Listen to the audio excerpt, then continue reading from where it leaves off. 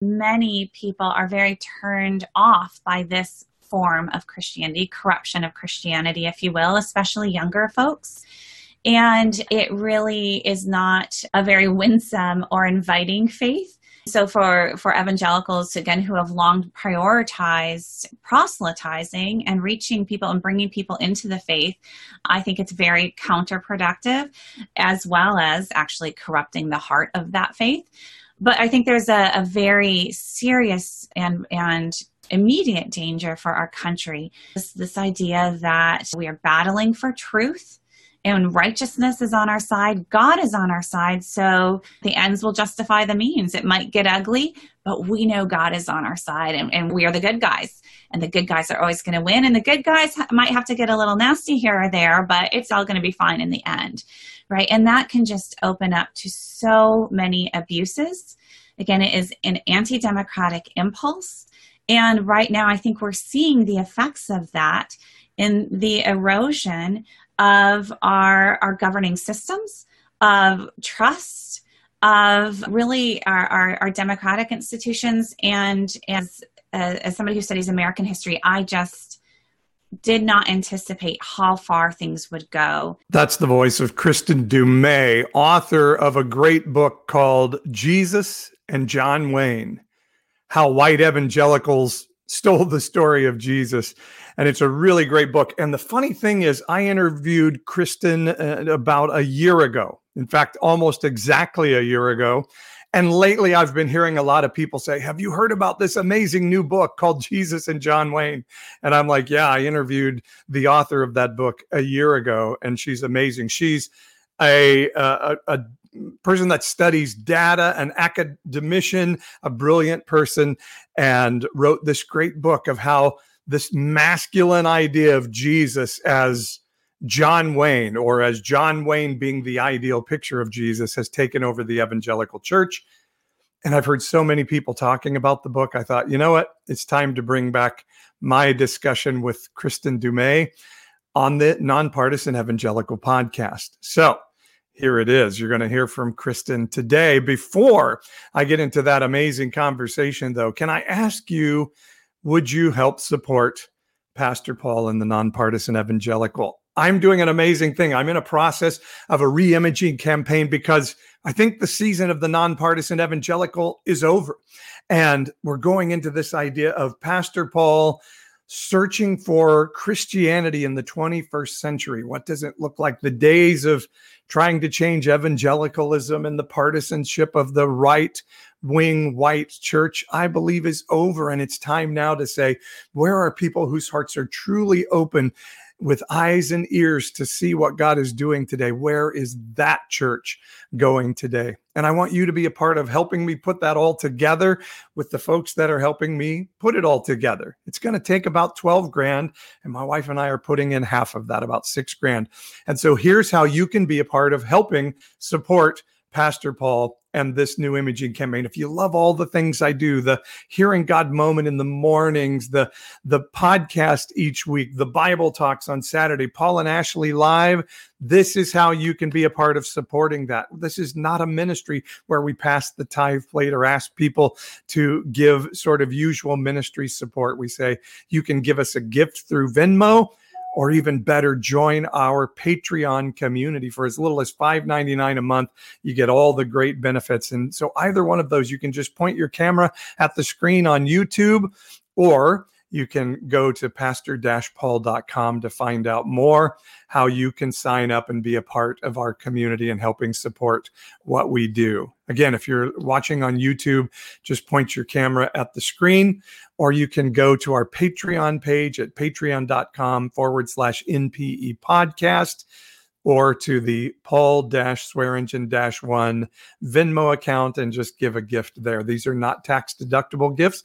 This is a for-profit ministry, but your generosity, I believe, gets heaven's attention when we start feeling free to do that. So again, go to Venmo. Paul-Swearingen-1 is my code there, or go to patreon.com/NPE podcast. That's the Nonpartisan Evangelical Podcast. And help spread the word of this message that God is not mad at you.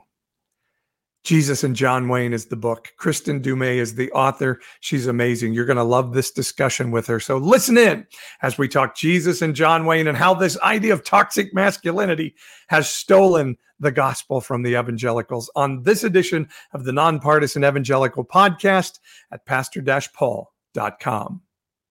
For those willing to listen, learn, and have eyes to see and ears to hear, this is the Nonpartisan Evangelical, where we're challenging the mindset of right-wing Christianity and encouraging people to have their minds renewed and hearts transformed. Let's have better conversations about the life modeled in the Bible so we can truly tell the world God is not mad at you. This is the Nonpartisan Evangelical Podcast at npepodcast.com. I want to introduce a great guest we have with us today as we're recording on the 23rd of June.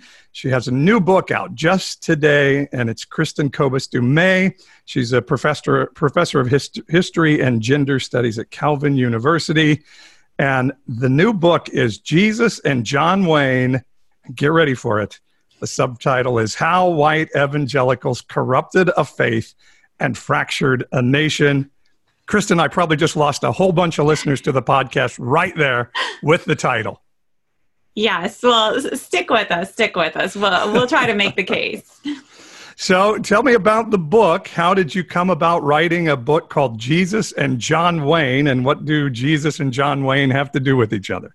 That's really the question. What do Jesus and John Wayne have to do with each other? So this book actually goes back many, many years to probably 15 years ago when I first started teaching at Calvin University. It's a Christian university, and some of my students introduced me to the literature that's kind of at the heart of this book, and that is popular evangelical literature on masculinity, on Christian manhood. What does it mean to be a Christian man?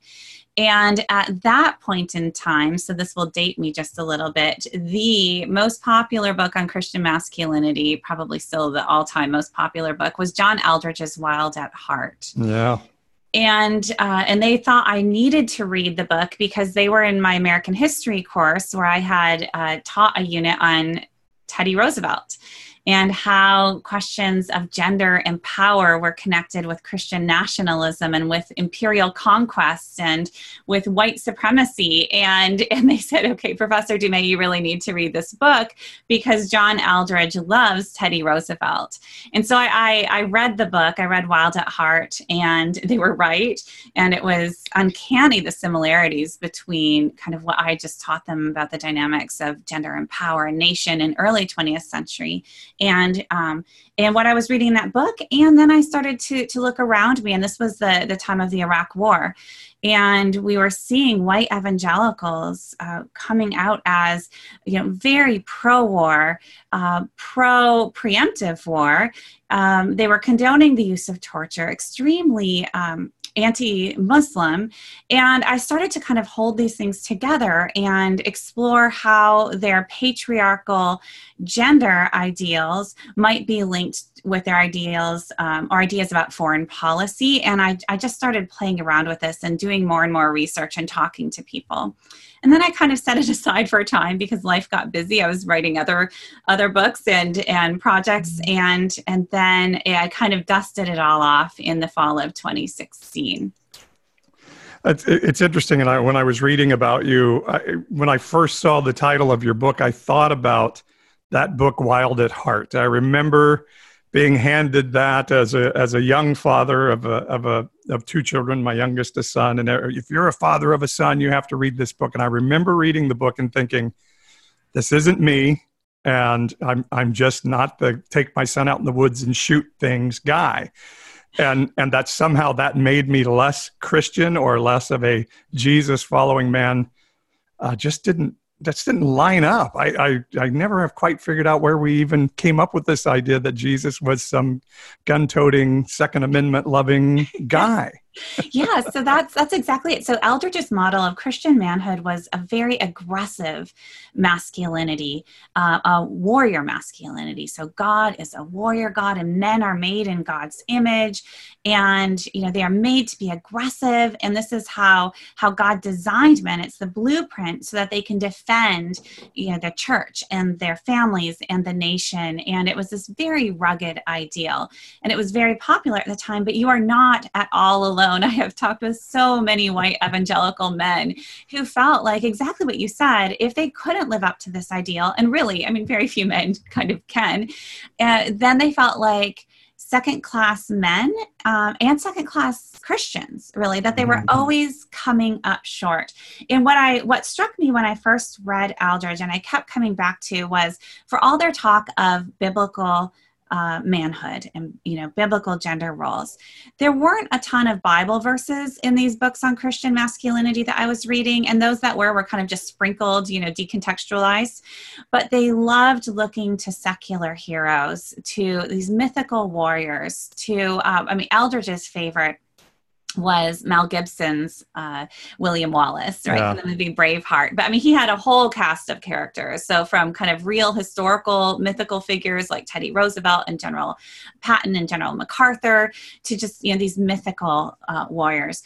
But the more I started reading these books, the more I saw, yes, they all love Mel Gibson's William Wallace, but John Wayne just kept popping up again and again as the icon of Christian manhood. And if you know anything about John Wayne, that was puzzling.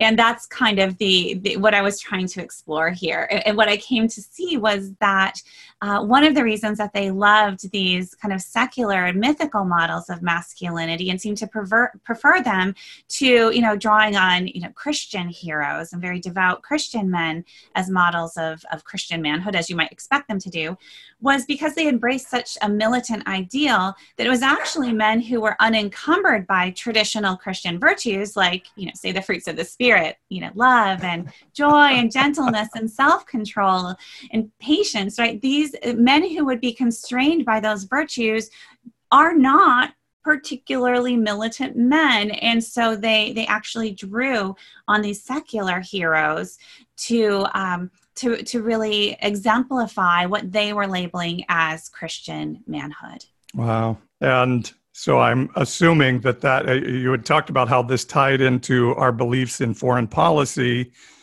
And when you talk about that John Wayne unconstrained, then that probably ties into the support of our current president. Sorry, my dog is joining the podcast here a little bit, by the way. But so that has to do a little bit, I would think, in your research of why we are followers of Donald Trump as a rule in the white evangelical church. Well, that's exactly what I saw. So in the fall of 2016, at the time, I was actually working on a project on the religious history of Hillary Clinton. So I was watching the election extremely closely, particularly white evangelicals, but from kind of the other side, and trying to understand, why they hated Hillary Clinton so much. And so I remember the release of the Access Hollywood tape, where we have, Donald Trump on camera talking in very crass terms about sexually assaulting women. And the big question of the hour was, are white evangelicals going to break with Trump?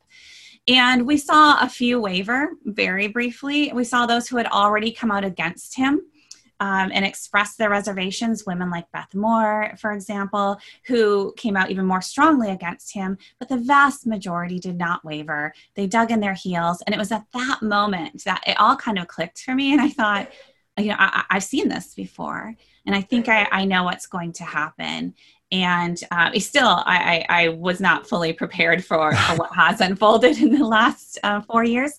But yes, what we see with Donald Trump is very much these same traits. And when you listen to how so many evangelicals defend their support for Trump, it's that he is a strong man, and that he, there's kind of this admiration for his willingness to flout conventional, political correctness, if you will, just conventional norms of civility, because he is going to fight for them. He is going to fight for, he says that he will very explicitly, I will fight for Christians. I will fight for you.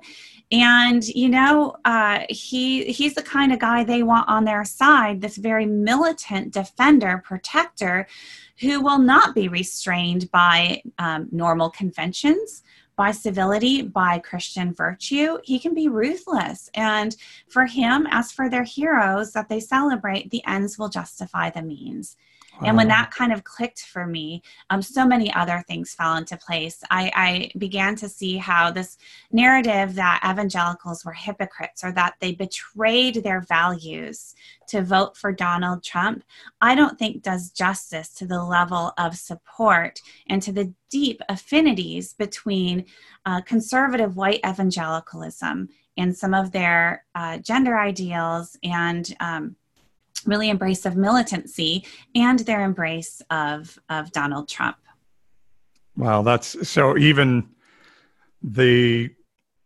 him speaking openly about sexually assaulting a woman almost fits into the narrative. It almost makes him more attractive, because that ability to conquer and take what you want and what you think is right is all the more attractive, perhaps. Right. So, few evangelicals were going to come out and say, we endorse that kind of language, or we endorse the sexual assault of women. However, if you look at evangelical churches or institutions, I actually have a chapter, the last chapter in the book is on patterns of sexual abuse within evangelical communities, the inability of so many evangelicals to name abuse, to properly blame perpetrators instead of blaming victims. There's a longstanding tradition within white evangelicalism of holding women accountable. They weren't modest enough. They somehow tempted men. And their model of masculinity is one in which God has filled men with testosterone. Again, that makes them aggressive, really good warriors. But you also can't really expect these testosterone-filled men to restrain themselves, and that includes sexually. So it's really all on the women to make sure that they do not tempt men who are not their husbands, and for wives to make absolutely sure that they fulfill their husband's every sexual need so that they are not tempted to go astray by other women. And so once you start taking a careful look at these repeated patterns of sexual abuse, and particularly the responses within evangelical communities to abuse, you can start to see that, yes, even their support for Trump, with all of his misogyny and really violence against women, there's a place for that. And there's a way to kind of explain that away, not necessarily to condone it, but to understand that, real men, as I've said before, kind of come with certain side effects.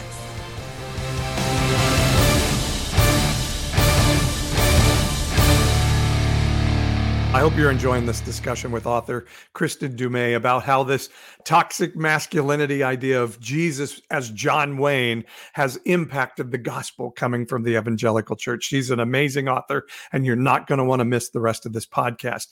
But I did want to take a moment to tell you of something special coming up and give you an opportunity to help support Pastor Paul and my ministry in the Nonpartisan Evangelical. I told you we're doing a fundraiser here to help with a new reimaging campaign in the midst of it all. And I'm going to give you a special offer. Would you like to hang out with my wife and I in a virtual Q&A session live?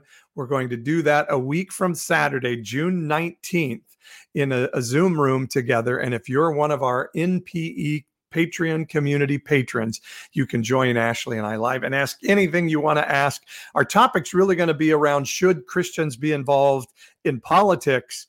But you can ask anything you want, and we'll have that discussion for an hour, hour and a half, kind of however long it goes. And this is just one of the benefits we give to the patrons of our special Nonpartisan Evangelical Patreon community. If you want to join us and you're watching on YouTube, just point your camera at the screen on that bottom QR code. It'll take you to our Patreon page.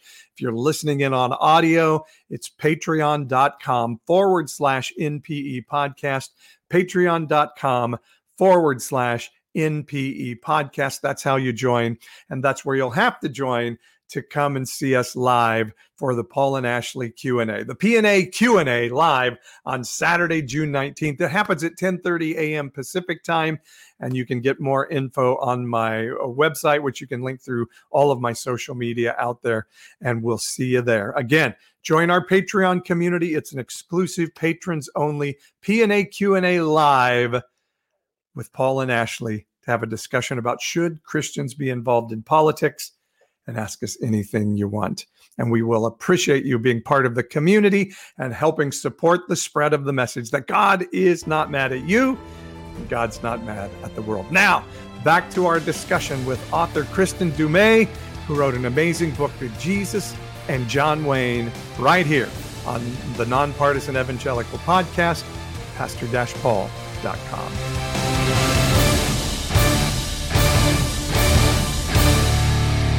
It's really all on the women to make sure that they do not tempt men who are not their husbands, and for wives to make absolutely sure that they fulfill their husband's every sexual need so that they are not tempted to go astray by other women.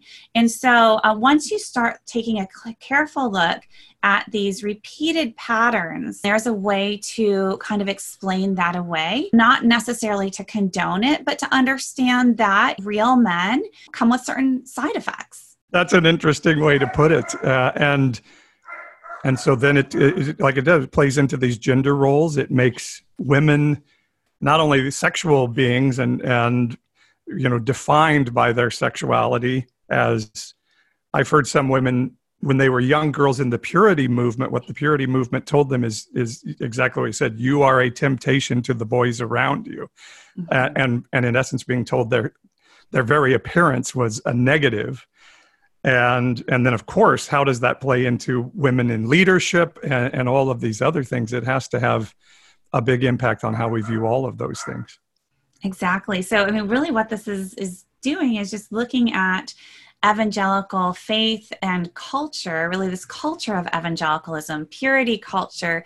I looked at sexual advice manuals dating back to the 1960s, and they were, these things were bestsellers, and in part because in the 1960s, right, with the sexual revolution, conservative Christians didn't want that kind of liberation. However, with this model of masculinity that was gaining in popularity, again, it was the duty of a Christian wife to fulfill her husband's many sexual needs.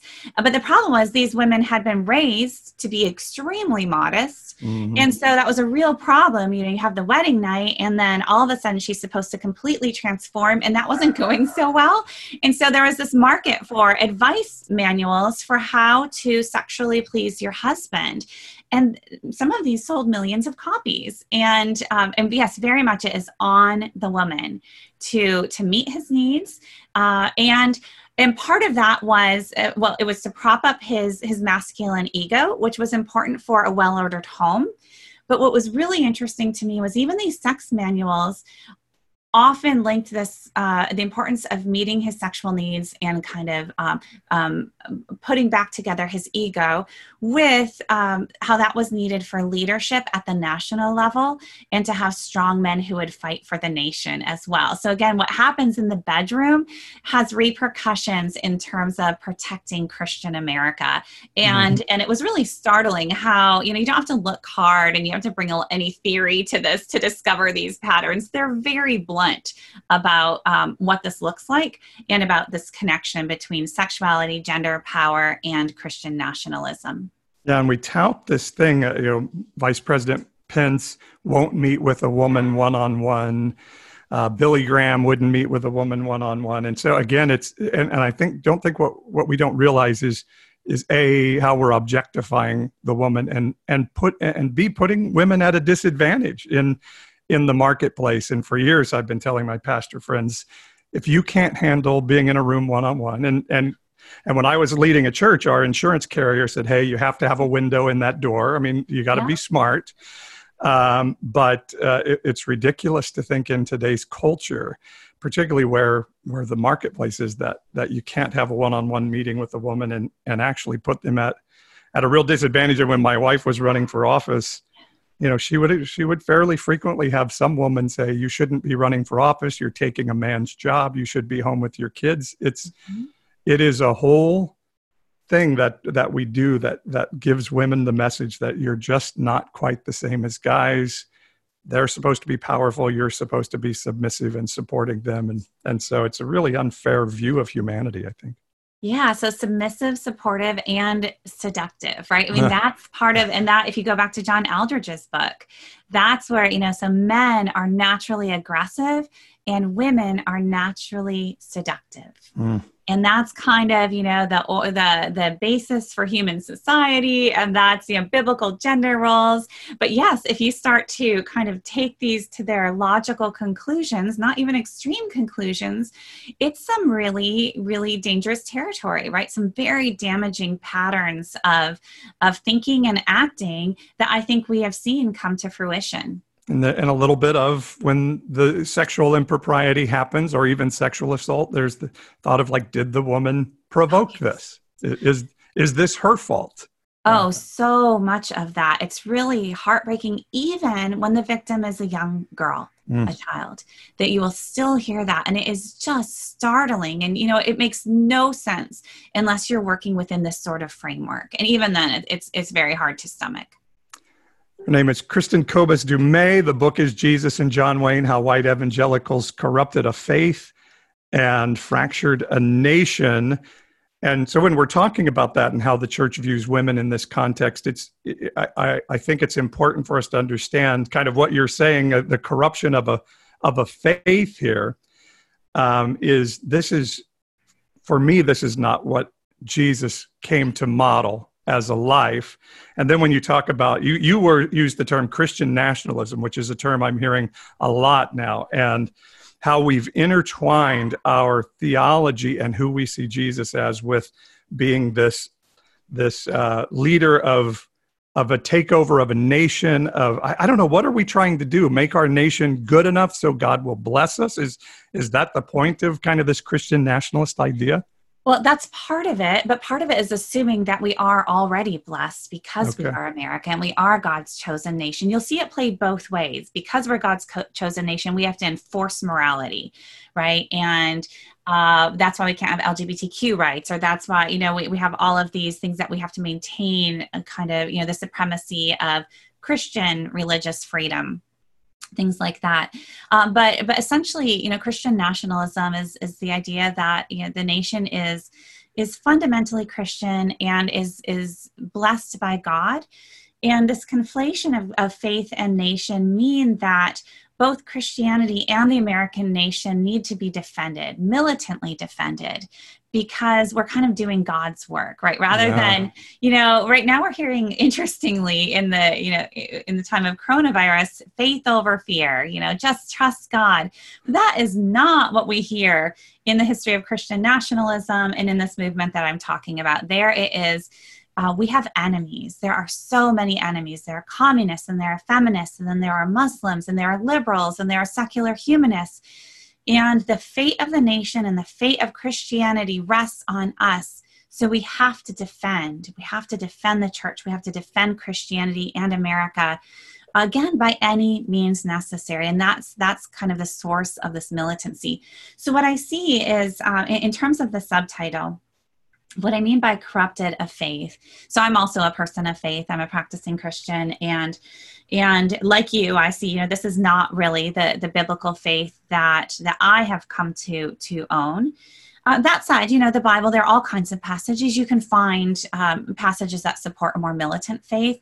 But if you look at the work of Christ in particular, and if you look at the gospel message and you look at the teachings of, love your neighbor as yourself, turn the other cheek. And if you look at the model of Jesus as, this incarnational model of Jesus really, of God emptying himself, becoming human, and that we are supposed to take up the cross and follow Christ in this model of sacrifice and humility. That's the faith that I'm getting that seems corrupted here. And you will hear explicit disavowals of these teachings. So one of the the men who doesn't come off very well in this literature on evangelical masculinity is Mr. Rogers. Right? He is this emasculated, wimpified man, not what we're going for, right? So the whole love your neighbor sort of thing. They will explicitly denounce this turn the other cheek. You can't teach a boy to be strong by telling him to turn the other cheek. And so what you see happening is this model of militant masculinity ends up transforming the faith itself, transforming their Christ. Their Christ becomes a warrior Christ. I mean, just look at kind of Mark Driscoll's Christ. And that's the kind of Christ that we're supposed to follow. And to me, I think that really is a corruption of the historic Christian faith. And you'll even see, to get really theological, conversations around in conservative evangelical circles around the Trinity, the nature of the Trinity, whether it's the eternal subordination of Christ, again, probably too technical here, but essentially notions of how we understand the Trinity and the relationship between Father, Son, and Holy Spirit have morphed in order to support male authority over women because they see them as linked. And so you have these traditional Christian teachings, historical Christian theology that is really being abandoned in order to uphold this very militant and militarized version of American Christianity. So that's really the corruption that I'm talking about. Yeah. And I hear that from some of my Christian friends is like, if the United States isn't militarily powerful, what will happen to the world? As if God has no ability outside of America. And where I see that tied into the Bible is I think the Pharisees believed the same thing about Israel, that if Israel wasn't the economic and military power of the world would go off its axis, so to speak, although they probably didn't understand that concept. But exactly, when they said, if Jesus keeps doing what he's doing, they're going to take our temple and take our country, it just showed where their mindset was. If we have to defend our country by defending our faith from this angry God who's going to destroy us, if Jews don't start acting right. So to me, it ties into, like you said, the anti-LGBTQ plus laws and, the abortion battles, all the things. We're trying to make sure God will favor our nation so we'll stay strong and thus keep the world in order, as if God needs the United States to keep the world in order. Exactly. So one of my favorite quotes in the book is actually from Rachel Denhollander in a slightly different context, but I like to just keep it in mind in many contexts. And she was speaking particularly, Rachel Denhollander is the figure who was the first witness in the Larry Nassar sex abuse cases, but she's also a practicing evangelical herself. And she started to call out evangelical churches for the way that they were perpetuating abuses against women and blaming victims and so on. And in her powerful testimony, she said at one point, understanding how many Christians tried to cover up abuses within their own circles in order to protect the minister, protect the gospel, protect their church. She said, Jesus does not need your protection. Jesus needs your obedience, and that's it. And I love that quote, and I love it in the context in which she meant it, but I think more broadly as well for American Christians, for Christians generally.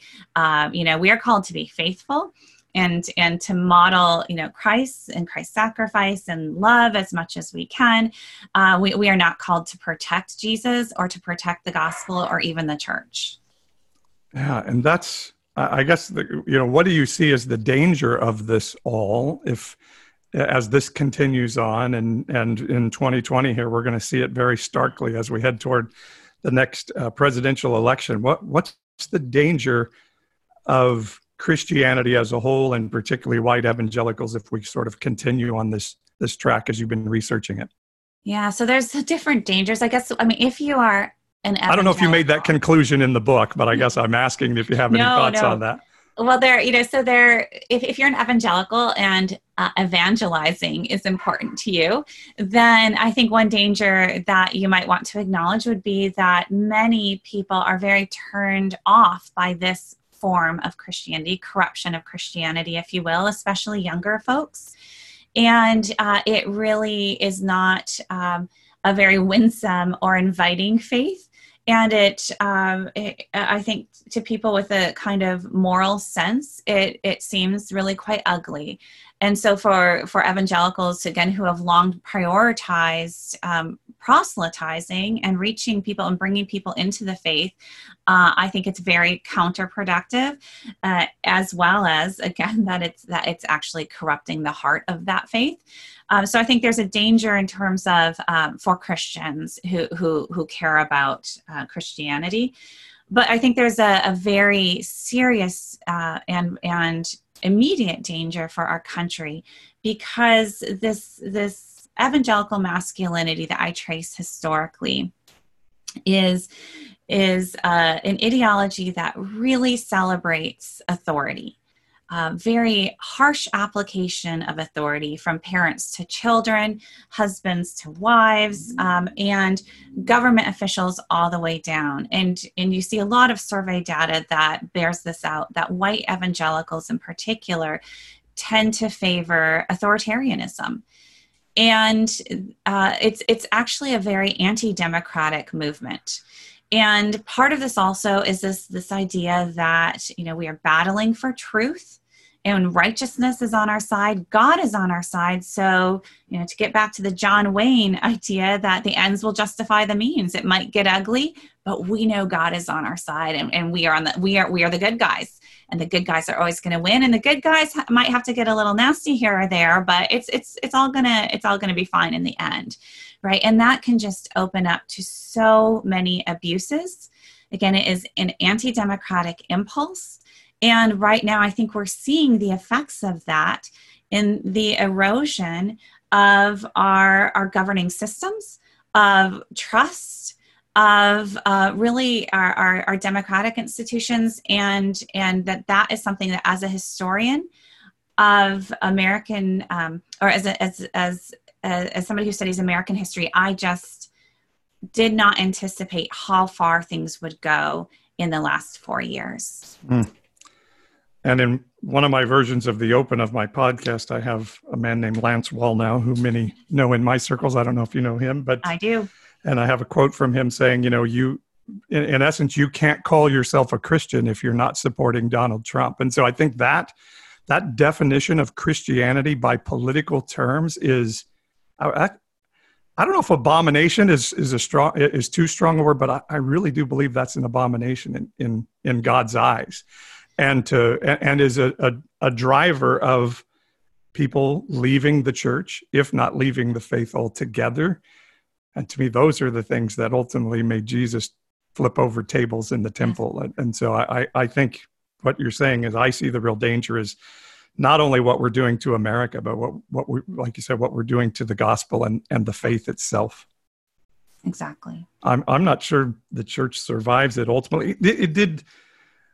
Sorry, I don't mean to throw out that big statement and then move on from it. I think it is going to have lasting impact on the country and on the faith in the church. But I did want to get to, did you do much research how this all ties into conspiracy theories at all? Did you, we've gone so deep into these conspiracy theories. Is there a tie between what you were looking at and that?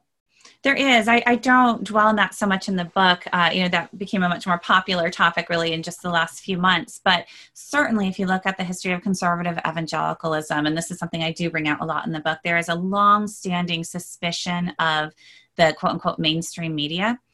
And you can trace, different sources, but, you can go back to kind of Rushdunian presuppositionalism, basically the idea that there is one truth and it's God's truth, and anybody who is outside of this, community with access to God's truth is not to be trusted. Very much this kind of us versus them mentality, which creates a lot of suspicion. And also what I saw is, to tie it into masculinity and this militant masculinity, many cases within evangelical churches where Christian pastors would really try to incite fear in the hearts of their followers. So Jerry Falwell Sr. in his church, Mark Driscoll is the perfect example of this in Mars Hill, but in independent fundamental Baptist movements and the homeschool culture, really across the evangelical world, you see instances of this where it's this idea again that we hold the truth and the pastor is the authority, the arbiter of that truth, and you need to fear anybody outside of this circle. Do not trust them because your salvation is at stake. The church is at stake, right? So much is at stake. And this gets into very conspiratorial thinking. There's one source of truth, and it is I, or whichever, however you want to define that, and do not trust anybody on the outside. So we need to have our own news sources. We need to have our own radio stations. We need to have our own of everything. And this really gets into the evangelical subculture. And I'm a cultural historian, so I spend a lot of time looking at evangelical culture and how this communicates these messages. And evangelicals have such a kind of robust culture because, Christian music, Christian film, things like that, because they don't trust the secular sources. Mm-hmm. And this is really kind of the foundation, I think, for a lot of conspiracy theories, a lot of this conspiratorial thinking that we're seeing today. It's a very small step to where we are now. So you had a column that said to understand all this, you just need to go through a Hobby Lobby store. What did you learn at Hobby Lobby? Oh, yes. So I love going to Hobby Lobby as a researcher. My daughter was just asking me if I'm going to be banned after this last column that I published in the Daily Beast this weekend. But yes, if you go to Hobby Lobby, you will see that its merchandise is extremely gendered. And so you can find, the whole store is really for women. And you'll find a lot of items that are really geared towards women. So, coffee mugs with all I need is, a little coffee and a whole lot of Jesus, or just give me lipstick, mascara, and Jesus, kind of, lots of sparkles. The, big princess section about beauty and more sparkles for girls. And then there's this section that is very clearly a masculine section in every Hobby Lobby.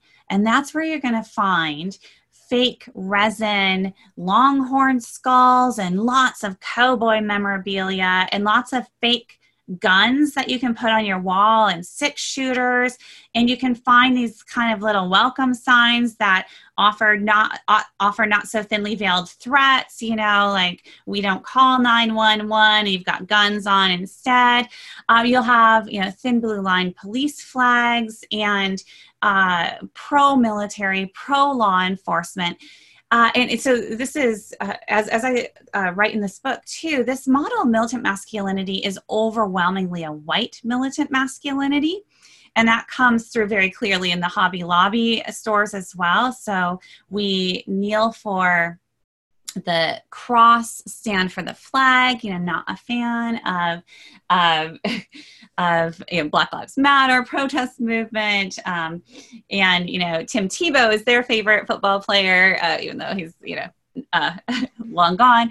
But it's this culture of, what is a proper Christian man? What do proper Christians, what are their values? And it's a gun-toting masculinity. It's mean, it's threatening, and yet they kind of embrace it. And so, I just walked through a Hobby Lobby store with a camera, and I've been doing this for years. So this goes back. This is a long-standing tradition.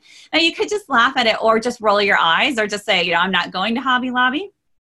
But as a cultural historian, I kind of take this seriously. And, if this is what Christianity is, through the eyes of, say, the Green family, the owners of Hobby Lobby, and if this is what consumers are buying as Christianity, and many are, then I want to understand that, right? What are these values? And if those are the values that we're talking about, again, something like Donald Trump, it's not such a leap to get from that model of Christianity, Christian masculinity and femininity, to what we see today. Again, it's not just hypocrisy. It's not a betrayal of these values. You have to understand what their values really are.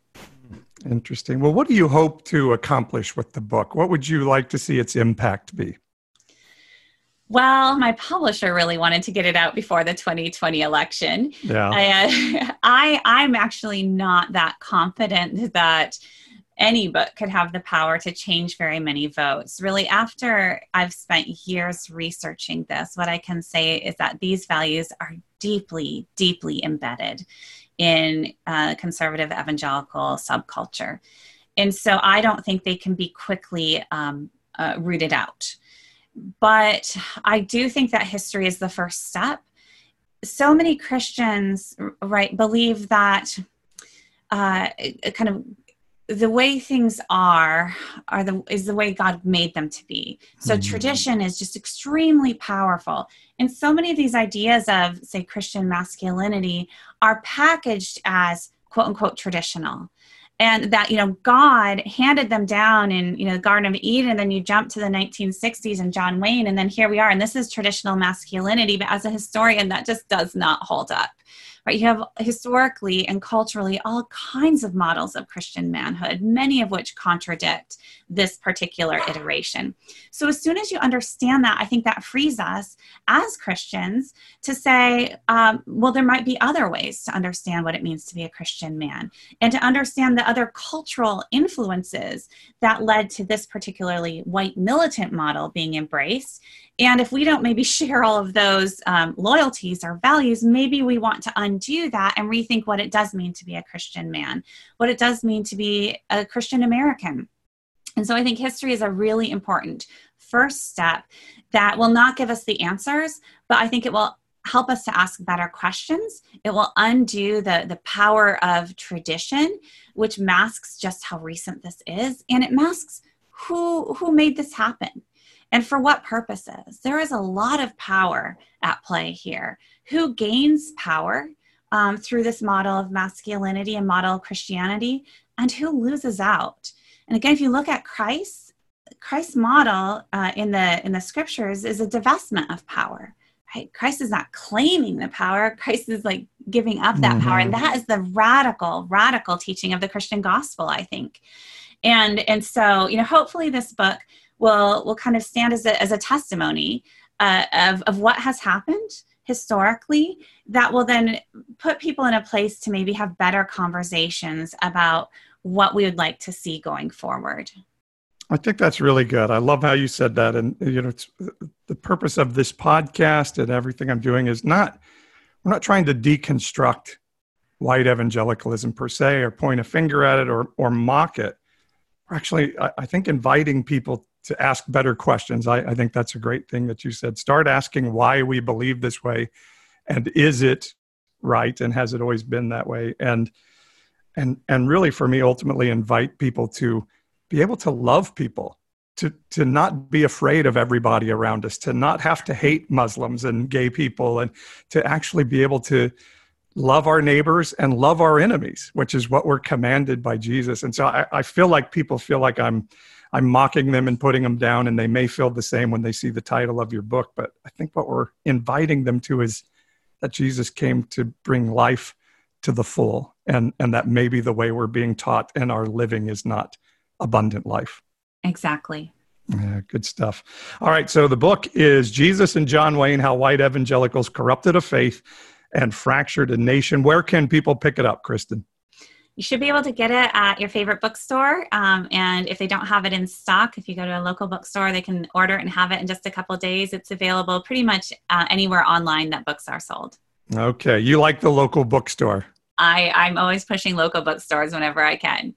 We still have one small local bookstore here and one of the big chains. And I take my kids there every once in a while and tell them, oh, I love the bookstore. And I miss the video store too for what Right.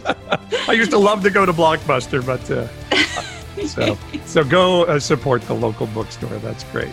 All right, Kristen Kobes Dumais, thanks for being with us today, and good luck with the book. Oh, thank you so much.